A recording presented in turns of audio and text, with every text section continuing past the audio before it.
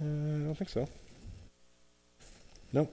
Is that better? Oh, there we go. Okay, good. Okay, you can start looking up Mark chapter 6. We're going through the Gospel of Mark. You can open up your Bibles. You can start to get there. I had to laugh. I was saying to someone's like, a friend from back home, they were like, oh, what are you teaching right now? I'm like, oh, I'm going through a series on Mark. They're like, oh yeah, where are you at? I'm like, well, I'm in Mark chapter 6, but I number all my messages. And I'm like, we're on message 22. So I'm like, it's going to be like a 55, 56-part series by the time we're all the way done. I've never done that before, but it's a little bit ridiculous. Okay, first thing I want to do, as we're settling into the scripture this morning, Cave Quest, coming up August 16th to 19th. We need lots of help. Last week, this little clip went around, and lots of people signed up. Super awesome. Thank you very much for that. There's lots of different ways that you can volunteer, from promotion to decorating, helping out with crafts the day of, games the day of, snack, helping with the barbecue on Friday, being a group leader. It takes a village to really pull off a great VBS, and we want to have a great VBS. We're going to be starting an online marketing campaign very, very soon. It's going to be going out to all of Nelson, kind of hitting parents with kids in this age group. We'd love 50, 60, 70 kids to show up. We'd love for 50% of them to have never gone to a VBS, have no contact with church, have no idea who Jesus is, and be coming in totally fresh. And we would love the opportunity to introduce them to the message and the gospel of Jesus. And so I'm just going to pass this around. I'm going to start over here with Justin, and maybe we'll go up, down, but just make sure you get a chance to, I know not everyone was here last week, so I want to make sure everyone gets a chance to sign up for that. And last week, I totally, in the midst of a lot of things that were happening, I totally forgot to share my heart, soul, mind, strength goals with you guys. Did you guys notice that last week? You didn't even care. Yeah, I noticed it. I was like, after my nap on Sunday, I was like, what is going on? How did I totally forget that? So here's what I have put on the schedule for this month.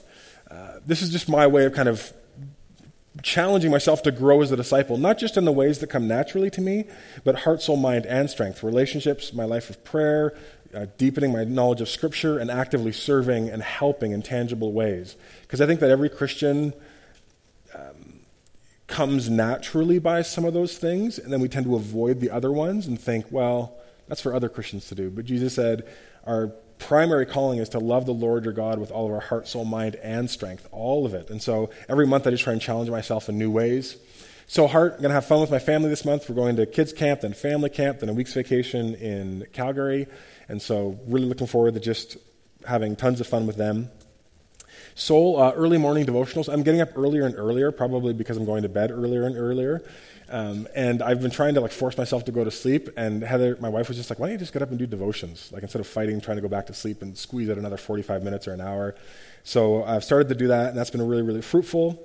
Specifically, I'm just trying to steep in the Gospel of Luke. I haven't read Luke for a long time. I'm listening to it.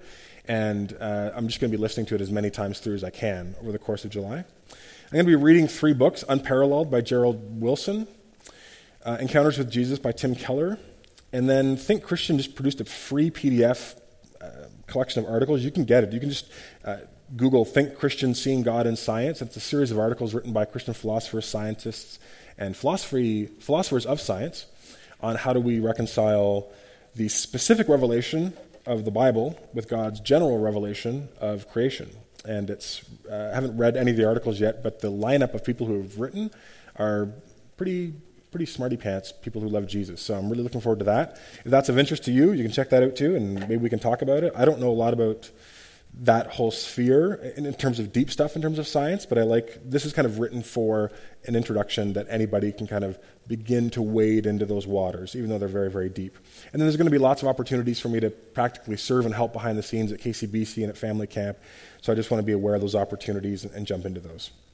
And lastly, before we get into Mark, when I get back at the end of July, we're going to do a short little series, end of July into and through August, called Choose Your Own Adventure. And the premise is really, really simple. You're going to tell me what you want to talk about or learn about as it relates to Jesus, God, the Bible, Christianity. In our Summit newsletter that went out on Friday, there's a little anonymous survey. It's anonymous, so you can ask whatever you want. I can't trace it back to you. And you can submit a question. And they're kind of just set up questions like, something I've always struggled with is blank, or I've always wanted to understand this, or how should Christians respond to whatever. So you can fill out as much of that as you want. It's only 5 questions. It might only take you, 2 or 3 minutes. but I'm going to see if there's any pattern there, if there's any themes and common themes that kind of bubble to the surface, and I'll try and work through as many of the big ones as possible, and then I'll usually take one Sunday and just kind of hammer through some of the ones that don't really demand a full Sunday to answer. They're just kind of quick. But that link to that survey went out in the Summit newsletter, so just be watching for that, and you can go back in if you haven't looked already and click on that and move into it. So it's usually a really, really fun series because you just never know what you're going to get, and you never know what's going to happen when you show up on Sunday. And I've already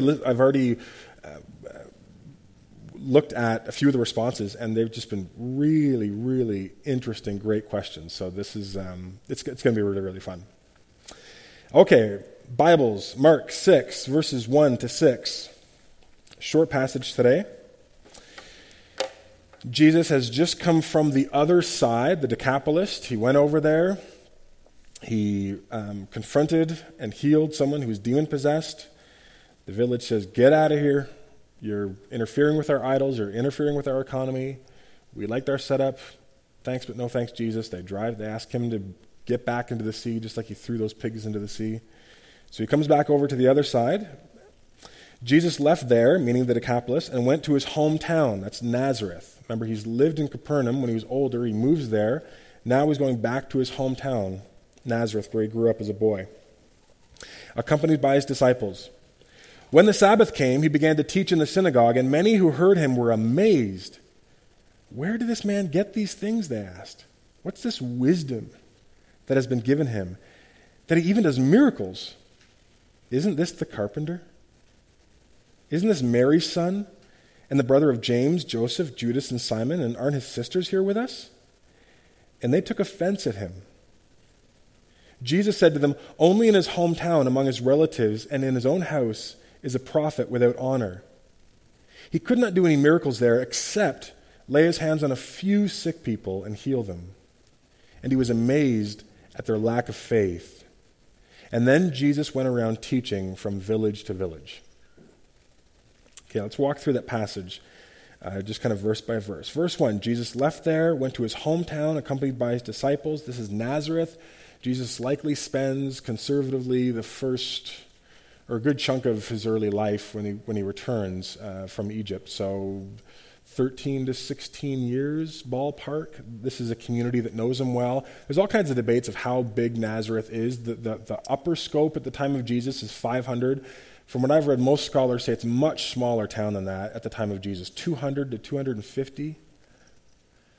I've even heard as low as 150, so maybe 3 times the size of this whole church is the village. So it's very small. These are people who know each other. Their lives overlap in every significant way. They've known Jesus from knee-high to a grasshopper. When the Sabbath came, he began to teach in the synagogue. We've seen this already in Mark. Jesus goes to places. He's a revered rabbi. He's invited to speak and to give interpretation of texts. And many who heard him were amazed. And that word amazed is the word ekpleso. We talked about that in Matthew 13, right? The teacher of the kingdom, brings out of his storehouses treasures old and new. He brings out isn't as forceful a verb as you really should have there, probably, I would argue. Ekpleso means to strike, and ex means out. So strike out. So if you think of like baseball, like a player trying to get a pitch and hit it, the player strikes out. He totally whiffs. He can't contain the skill of the pitcher. In our vernacular, we would say mind blown. They couldn't wrap their heads around it. They weren't able to fully take in, not because it was nonsensical or because it wasn't coherent, because it was too robust. It was too rich. It was like having this amazing, sumptuous feast before you and not having the appropriate palate developed to be able to take in all the nuances and layerings of flavor. So they struck out in their ability to fully take in how Jesus was teaching. Verse 2, where did this man get these things, these insights? What's this wisdom that has been given to him, that he even does miracles? Isn't this the carpenter? Isn't this Mary's son? And the brother of James, Joseph, Judas, and Simon? Aren't his sisters here with us? and they took offense at him. Isn't this the carpenter? Right? They don't call him rabbi. Everyone else does. I remember when Jesus was learning from Joseph back in the day, isn't this just the carpenter? And it's a not so subtle dig. Isn't this Mary's son? Jewish people, you identify who you are based on your father. Isn't this Mary's son? That's an allusion to who was this guy's father? Because remember there was a whole issue around Mary's pregnant, but she's not married. Isn't this Mary's son? It's a not so subtle dig. We're already seeing in the text, or Mark would have us see, kind of this smug, self-righteous scorn, this distancing of the people from Jesus. They call him the carpenter. They don't call him the prophet or the rabbi, which almost everyone else where Jesus goes at least gives him that honor. Mary's son is a kind of derision towards Jesus. And it says they took offense at him. And the word offense there in the Greek is scandalizo. We get scandal from it.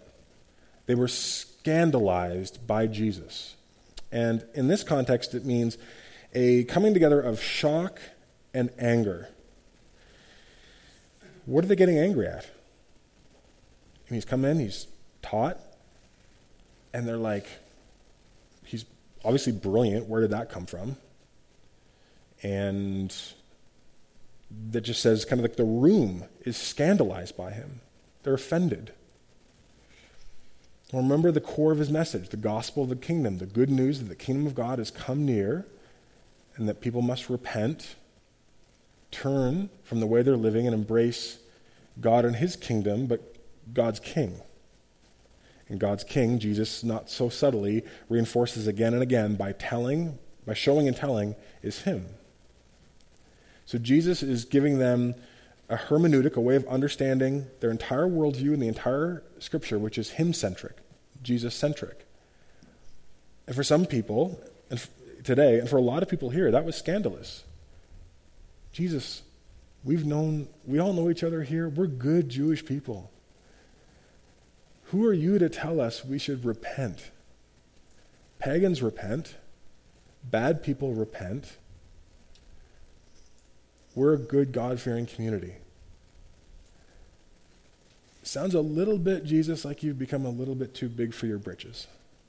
Like, who do you think you are? Coming in here to people that you know, to people who know you, and tell us that somehow this massive, the culmination of the ages is happening, God's long promised deliverance is happening in and through you? They couldn't handle it. Jesus said to them, only in his hometown, among his relatives, and in his own house is a prophet without honor. I remember very distinctly, and I know some of you are in the same stage of life, where you've gone off to school, college or university, maybe 1, 2, even 3 years, and you've grown massively. You've been exposed to a number of things that have kind of expanded your worldview, and you've developed as a person in ways that are really, really accelerated. And one of the phenomena that you'll experience, or most people do anyways, is that somewhere between your second and third year, you feel like you have a critical mass of, I know a lot of stuff, and I'm actually pretty wise given all that I've taken in. Because relatively speaking, it feels like the last year or 2 or 3 have been, there's been more poured into you than in the last 10. And you can go back into, if you ever have the experience like I did of moving back into your home, even just for a summer, you can have that awkward experience where everybody in your family unconsciously often still treats you like the kid who left home on that first day. But you think, that's not me anymore. I know a lot more now. I have more insight. And I remember how frustrating it was to go back into my home and feel like I was still being treated like a child, even though I felt like I had really grown up. I felt like I had really made some huge steps into adulthood, and yet people around me couldn't quite make the same leap. they still saw, and maybe all parents have this, I don't know, but maybe all parents kind of have this emotional, psychological ceiling where after which it's hard to see your kid is older than that. Maybe for some it's 15 or 20 or whatever. But that's not exactly what's going on here, but there's some of that dynamic in place. It's kind of the ballpark. Jesus has come back to his hometown. He's called them to repentance. He's invited them to rethink their theology around him. And they're like, I don't know. Like, I remember when I used to take care of Jesus in the synagogue nursery. Like, Jesus was in my youth group. Like, we used to work on building projects together. Great guy. But, I don't know. Who does he think he is? It feels a little bit, and maybe it felt to them like Jesus was kind of like posturing like he was holier than thou. I mean, he obviously was. He was literally holier than them. But they feel the offense of that, right? When people act as if they're looking down on you. I don't think Jesus ever postured out of that way. But they're picking up on that. They're like, by what right does he can go to other people, but we've known this guy our whole life. That's another clue, actually. I would argue that it's very subtle, but I could make a case that is one almost airtight reason why you can guarantee the Gospels aren't made up or fabricated. If you were making up or fabricating the Gospels or editing them later in order to make the story of Jesus more compelling, wouldn't you have made people in his hometown come out of the woodwork and say, yeah, we knew from the start he was super special. He was raising people from the dead when he was 6. He used to go to KCBC camp and run out under the water. We knew something was different with that Jesus boy. We don't have that. We have a town that saw Jesus as a God-fearing, good Jewish kid. And again, I think that speaks to the authenticity of the Gospels. You would not fabricate, and you certainly wouldn't leave in his hometown and people, relatives and his own family saying, I think he's out of his mind, like Mark says earlier on, or here where people are just like, who does he think he is? That doesn't even make any sense. So just a little apologetic aside there. Verse 5, he could not do any miracles there except lay his hands on a few sick people and heal them. Mark says he could not do miracles there. Matthew, in the same account in chapter 13, says Jesus did not do miracles there. He wouldn't do miracles there because of their lack of faith. In verse 6, it says, Jesus was amazed at their lack of faith. All throughout the Gospels, lots of people are amazed. It's mostly people who hear Jesus' teachings. Sometimes his miracles, but often they hear his teachings. He's showing and telling the kingdom, and they are amazed. But there's only 2 times in the entire New Testament where it says Jesus was amazed. People are almost always dumbstruck by the glory of Jesus. But there's 2 times where Jesus is dumbstruck. This is one. Does anyone know the other one?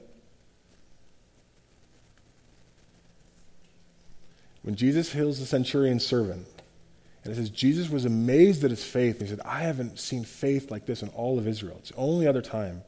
So there's 2 times where Jesus is amazed. Once in the presence of great faith, where the centurion says, you don't even need to come to my house. I understand how authority works. I have people under me. If I say to them, go, they go. And what he's saying is, I know that you have power. I know that you're an authority, Jesus. I believe that you don't even have to come to my house. You could just say the words and my servant will be healed. And Jesus is like, wow, this is coming from a Roman pagan. That is faith. This guy knows who I am. So Jesus is amazed in that context, and here's the other one. These people, because of their lack of faith. Now, lack of faith there, it's a subtle distinction, but you have to really get this. This is important. The word that's used in the Greek for lack of faith is apistia. A, meaning lack of, pistis, faith. Apistia. It's a faith. It doesn't mean little faith. It's not like Jesus came into the community and they're like, hey, you know what? I was going to do some super awesome stuff here. I wanted to both show and tell the kingdom, but you guys kind of had like a level 2 out of 10 faith. And I kind of either demanded or needed a 4 out of 10 at least. Otherwise, my powers don't kick in or anything like that. That is not what the text is saying. It doesn't mean they had a little bit of faith. It means they had apistis. They had non-faith. Some translators will do a better job, I think, than saying lack of faith and say unbelief. These were people who were operating out of a heart that was resistant, they were skeptical, and they were hard-hearted. They weren't saying, my faith is weak, but I want to believe. They were like, I don't think so. Prove it. I'm not buying it. I've come here predetermined to shut this thing down. I'm not looking for reasons to put my faith in something. I'm looking for reasons to disbelieve. It's unbelief. And this is important because in some circles, especially where faith healing is emphasized, sometimes the inference is that people aren't healed because they have insufficient faith. Well, if you only would have had more faith, maybe God would have broken through or this good thing would have happened. And they look at passages like this, where the wording is lack of faith, as an example to kind of buttress their theology. See, Jesus couldn't or wouldn't do miracles because of their lack of faith. But I think that's an absolutely horrible misinterpretation of the text. Because Jesus always responds and does beautiful things in terms of teaching and healing in the context of faith, even if the faith is very, very small, even if the faith is very meager. Jesus can work with 1 out of 10 faith. Jesus can't work, nor will he work, with anti-faith and unbelief. Jesus will not work in a context where someone's like, okay, well, you do some tricks, Jesus, and then I'll decide whether or not I'm going to believe in you or I'm going to follow you. That's a non-starter for Jesus. Because Jesus isn't there to be a show or to prove himself to you. He's there to proclaim and to announce the kingdom. And in the Gospels, Jesus always responds to faith, even if it's weak, but he doesn't abide people who are looking for reasons to disbelieve. He doesn't necessarily call them out. He just walks away. They just don't get a miracle. They don't get the blessing that comes from even saying, I don't have much faith, but I believe, but help my unbelief. Like, this is hard for me, God, but I trust that you're the Messiah. See, for Jesus, the power of faith does not lie in the amount of faith that you possess. It's in the object of your faith. That's a really, really important distinction. The power of faith isn't how much faith you have as like some kind of self-psyched up initiative. Oh, I got a lot of faith. I believe. I'm psyching myself up. That is nothing. That's not where the power of faith comes from. The power of faith comes from the object of your faith. If my house is on fire and there's a cardboard cutout of me like this in my driveway and my kids have to jump from their upper window to me, it doesn't matter how much faith they have in that cardboard cutout to catch them. They could have, from a level of faith perspective, 10 out of 10 faith. I totally believe. I'm trusting in my dad. I'm trusting in that cardboard cutout. I've eliminated all impure negative thoughts. I'm completely aligned to the truth, and I believe and I'm declaring and whatever else self-help talk you want to do, and they jump out that window and the cardboard thing collapses. They're going to break their arm or their leg or worse. But if I'm standing in the driveway and they have to jump out the window, even if they're scared, even if they're like, oh, what's going to happen? But if they have enough faith to jump, it's going to be okay.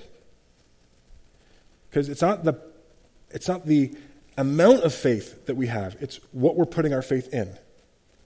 And these were people who didn't want to put any faith in Jesus, didn't want to listen and receive at all.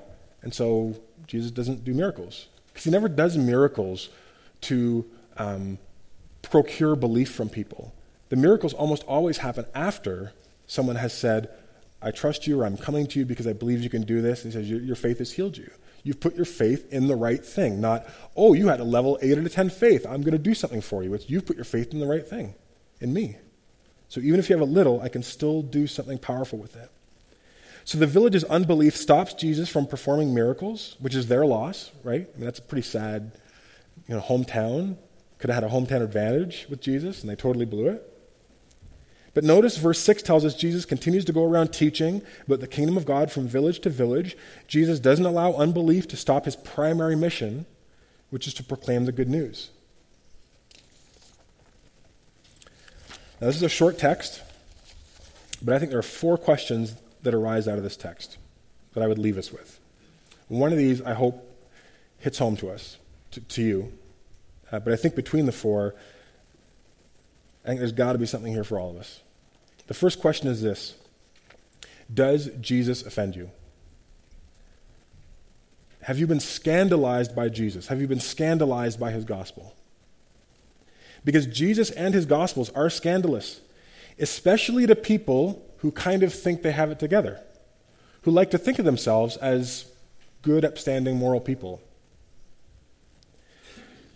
Jesus and his gospel centers around themes of repentance, being born again, sin, salvation, the idea that you can't save yourself, someone outside of you has to save you.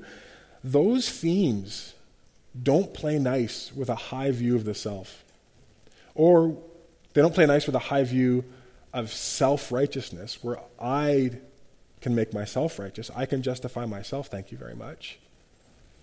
I mean, imagine if you were a good, God-fearing Jew, and someone comes along and says, yeah, it's actually not enough. The sin goes deeper than that. You need complete transformation. Imagine if you were a Jewish leader under the cover of night coming to Jesus and saying, I know you're from God. I'm trying to figure this out. And Jesus says, yeah, you won't be able to unless you're born again.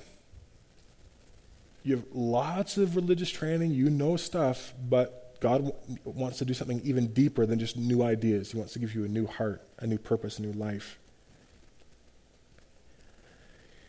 I don't care whether you're a believer or not, whether you're a skeptic, whether you've been a Christian for 1 year or for 40 years. If Jesus is someone who never gets consistently under our skin, if he's not semi-consistently ruffling our feathers, if our primary associations with Jesus are that he's quaint and he's nice, then I'd be suspicious that we're following a caricature of Jesus and not actually Jesus. That would be my concern. Because following the real Jesus, reading the Gospels consistently, steeping in them, trying to practice them, exposing ourselves to Jesus' life and message, it will upset you. And that's regardless, again, of whether you're a believer or not. Timothy Keller says it like this: if your God never disagrees with you, and I would say if your God never scandalizes you, if the Jesus that you follow never offends you, you might just be worshiping an idealized version of yourself.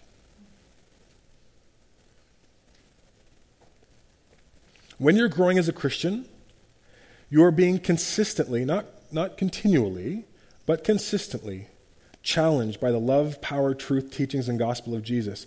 And so if you're not experiencing a kind of offense or discomfort, if you're not reading and saying, whoa, did Jesus really say that?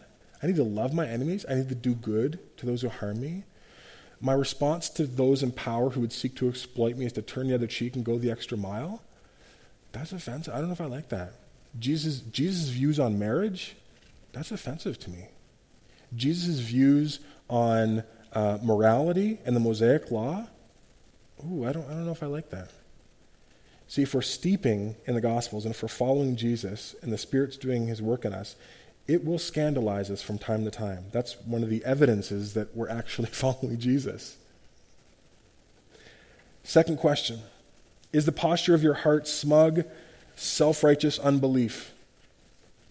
Please guard against this. This is very, very dangerous. It's the most spiritually dangerous place you can be. Because when you have a smug, self-righteous sense of unbelief, hesitancy towards Jesus, resistance, you're very close to putting yourself in a situation where you're unable to receive the things that are necessary for salvation. You're literally blocking off the source of life and the author of life. And when you operate out of a smug, self-righteous worldview, well, there's kind of a truism, right? All of us, to a greater or lesser extent, we see what we want to see. There's a saying, none of us sees the world as it is. We see the world as we are. And you kind of see that here, right? I mean, think about this. These people have just heard one of the most complex, interesting, probably humorous, like the whole roller coaster of emotion, one of the best teachings I've ever heard. And they acknowledge, like, wow, that's pretty brilliant. This is pretty amazing. And they go right into, where did he get this from? Isn't this guy just a carpenter? They go right into scorn. They totally miss it. You see it with the religious leaders too, where Jesus heals someone on the Sabbath, and the healing, someone's life being totally transformed and opened up because of Jesus, it doesn't even register on people's radar. They're just upset at Jesus because he healed on the Sabbath. That's all they see. If you have a posture of unbelief in your heart, you will just look for reasons to not believe in Jesus. You will filter out truth and grace, and you'll just look for things. Wow, isn't this guy just a carpenter? You'll just ignore. You'll conveniently ignore. You'll have selective. You have these filters that self-selects out things that might challenge your view, and it puts you in a really, really dangerous position. Unbelief usually manifests itself with a small view of Jesus, right? They hear this amazing teaching. They don't see miracles, but they've heard about them. But they're like, he's just a carpenter. I mean, that's the heart of unbelief. Instead of having a high Christology, a high view of Jesus, you're always looking for reasons to say, was he really God? Was he really? I don't even know. Even rabbi's a bit of a stretch. He was just a carpenter. He's kind of a Nazareth kid made good. Nothing more. That's why it's so important, as we were saying earlier, to be constantly praying in your life, Lord, open the eyes of my heart. I want to see you. I want to see all of you. I don't want to be blind to what's right in front of me. Jesus can't and won't do miracles in the context of unbelief. This is why skeptics and unbelievers, people who are anti-belief, apistis, have a very hard time with Christianity, because they're like, well, if I saw a miracle, if this happened, or if God proved himself to me, then I'd believe. First of all, it's just not the way it works. And second of all, that's just not true. Because even if something were to happen, you would look for a reason why that actually isn't from God or whatever. And you're like, that's not true. Absolutely. Look in the Gospels. There are people who saw people be raised from the dead. And they were like, oh, it's by the power of Satan that happened. An unbelieving heart that is anti-Jesus is very, very dangerous. And unbelief spurns the supernatural. The supernatural in our lives happens. God does amazing, beautiful things in response to a faith, even if it's weak. But unbelief is dangerous because it cuts us off from the source of life. Number 3, is there someone in this community, in this church, in your house, who you are failing to honor? Jesus talks about, in your hometown, when you go back to it, prophets are honored everywhere, but not in his hometown. And that's true with a lot of people, right?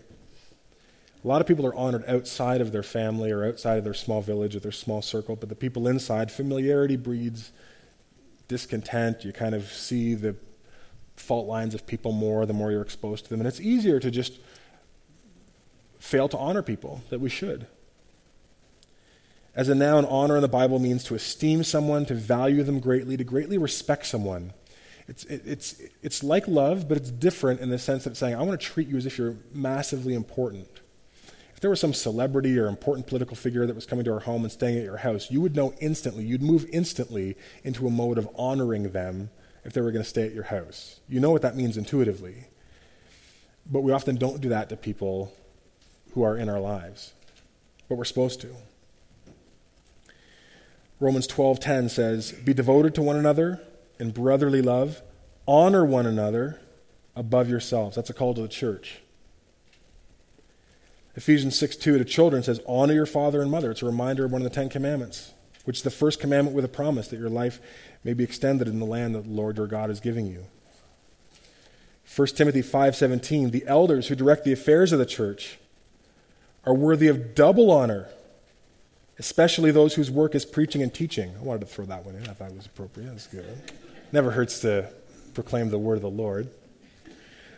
But is there someone in this community, in your workplace, in your marriage, in your home, that you're failing to properly honor? Last question. Do you know rejection? Have you experienced the kind of rejection that Jesus in his humanness would have experienced? Maybe from your direct family, maybe from someone else. But do you know rejection? And if you do, if you know the sting and the hurt and the wounds that come from having people who are supposed to love you actually turn the tables and simply cut you off and hold you at bay and push you away, then I want you to know that this Savior is for you. And Isaiah 53, and you'll remember part of this, this comes from the same section that the Ethiopian eunuch was reading when he was baptized. He was reading from the scroll of Isaiah. In the same section that he was reading from, it says this. It's a prophecy about a coming one, someone who's called a man of sorrows. And this was written 600 years before Jesus as a prophecy about Jesus. And it said, he was despised and rejected by men. He was a man of sorrows. And he was familiar with suffering. Like one from whom men hid their faces, he was despised, and we esteemed him not. We failed to honor him. John 1:10-12, he was in the world, and though the world was made through him, the world did not recognize him. He came to that which was his own, but his own did not receive him. Yet to all who received him, to those who believed in his name, he gave the right to become children of God. I mean, that's the gospel. Right? Look at the cross.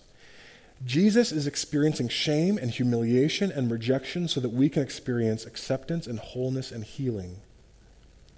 Jesus was exiled relationally from everyone that should have embraced him so that you and I can be restored to the one from whom we were exiled from because of our sin. Jesus' own family practically disowns him, and yet through his death, Jesus creates a new family for spiritual rejects like me and you.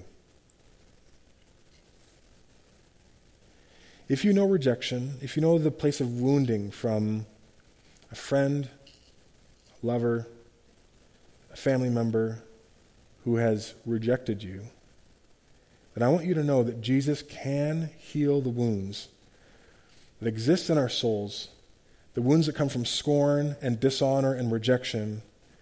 Listen to the words of the Apostle Peter in 1 Peter 2, verses 4-6. As you, speaking to Christians, as you come to him, Jesus, the living stone, rejected by men, but chosen by God and precious to him, you also, like living stones, are being built into a spiritual house to be a holy priesthood, offering spiritual sacrifices acceptable to God through Jesus Christ.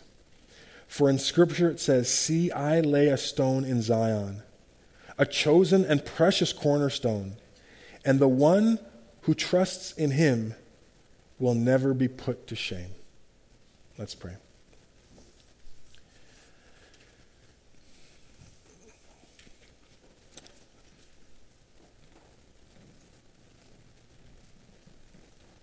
Jesus, when you speak, and your Spirit speaks through your word, we can be scandalized in two ways. We can be scandalized because we hear your message and want to disbelieve it and want to shut it down and want to shut it out. Or we can be scandalized by the grace that we find in it. We can be scandalized by the love. We can be scandalized by the cross of you coming, dying, and raising to new life, inviting us into a new family and a new hope. For those of us who have wounds that are deep relational wounds that come from rejection in whatever form, God, would you give them a boldness to go to you this week, even today, God, and seek healing from one who knows what it means to be rejected? But would you be their refuge and their strong tower? Would you be a place that envelops them with love and grace and begins to bring healing to those places of rejection? And would you welcome them into a new family where they will never be put to shame again? We ask this in your name. Amen.